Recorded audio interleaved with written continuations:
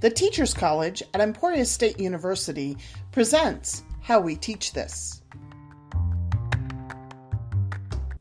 Finding ways to meet social-emotional learning in the classroom is especially difficult in a remote environment during this pandemic.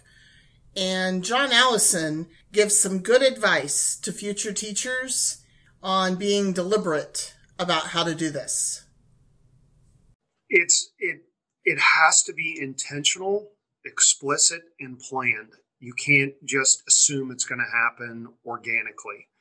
And how do you structure? Because there is a lot of pressure as you get started.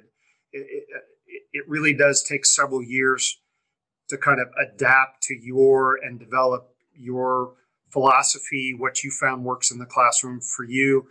And from year to year, your classes as they change, you're going to have to adapt to them, not always the other way around. You've got to check out the full podcast on How We Teach This, brought to you by the Teachers College at Emporia State University.